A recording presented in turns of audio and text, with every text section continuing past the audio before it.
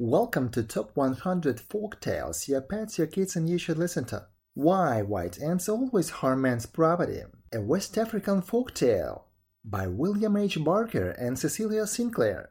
There came once such a terrible famine in the land that the grain of corn was worth far more than its weight in gold. A hungry spider was wandering through the forest looking for food. To his great joy, he found a dead antelope. Knowing that he would not be allowed to reach home in safety with it, he wrapped it up carefully in a lawn mat and bound it securely. Placing it on his head, he started for home. As he went, he wept bitterly, telling everyone that this was his dead grandfather's body. Everyone he met sympathized heartily with him. On his way, he met the wolf and the leopard. These two wise animals suspected that this was one of Spider's tricks. They knew that he was not to be trusted. Walking a little way, they discussed what they could do to find out what was in the bundle. They agreed to take a short cut across the country to a tree which they knew Cousin Spider must pass. When they reached this tree, they hid themselves very carefully behind it and waited for him. As he passed the place, they shook the tree and uttered frightful noises. This so frightened Mr. Spider that he dropped his load and ran away. The two gentlemen opened the bundle in it, and to their great joy discovered the flesh of the antelope in it.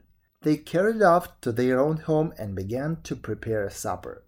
When Mr. Spider recovered from his fear, he began to wonder who could have been at the tree to make these noises.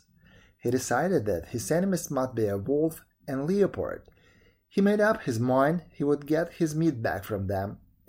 He took a small lizard and filed his teeth to find sharp points. He then sent him to spy up on the wolf and leopard by begging fire from them. He was to get the fire and quench it as soon as he left their cottage. He could then return and ask a second time. If they asked him questions, he must smile and show his teeth. The lizard did as he was told, and everything turned out just as Spider had expected. Wolf and Leopard eagerly asked the lizard where he had his teeth filed so beautifully.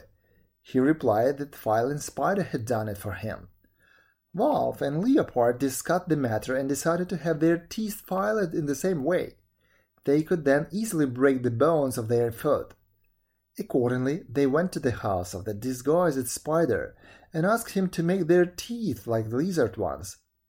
Spider agreed, but said to do it properly he would first have to hang them on a tree. They made no objection to this.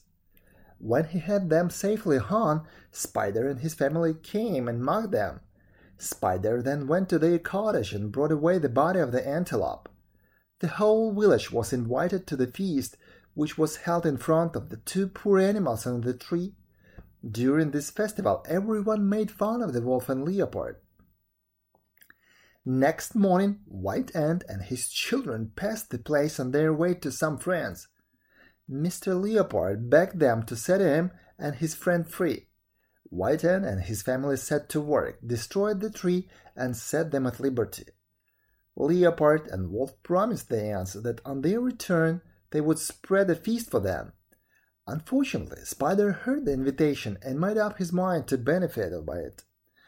On the third day, which was very time set by the Wolf and Leopard, Spider dressed up his children like the ants.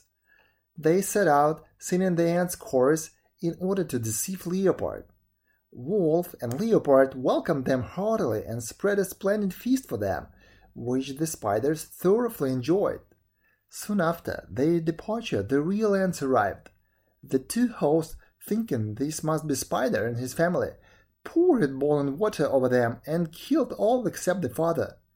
White Ant, on reaching home again, in great anger, vowed that he would never again help anyone. He would take every opportunity to harm property. From that day to this, White Ants have been a perfect pest to man. Thank you for listening. If you enjoyed the story, please share it with your friends. If you learned something, please share it in the comments. Please subscribe and leave a like. Thank you.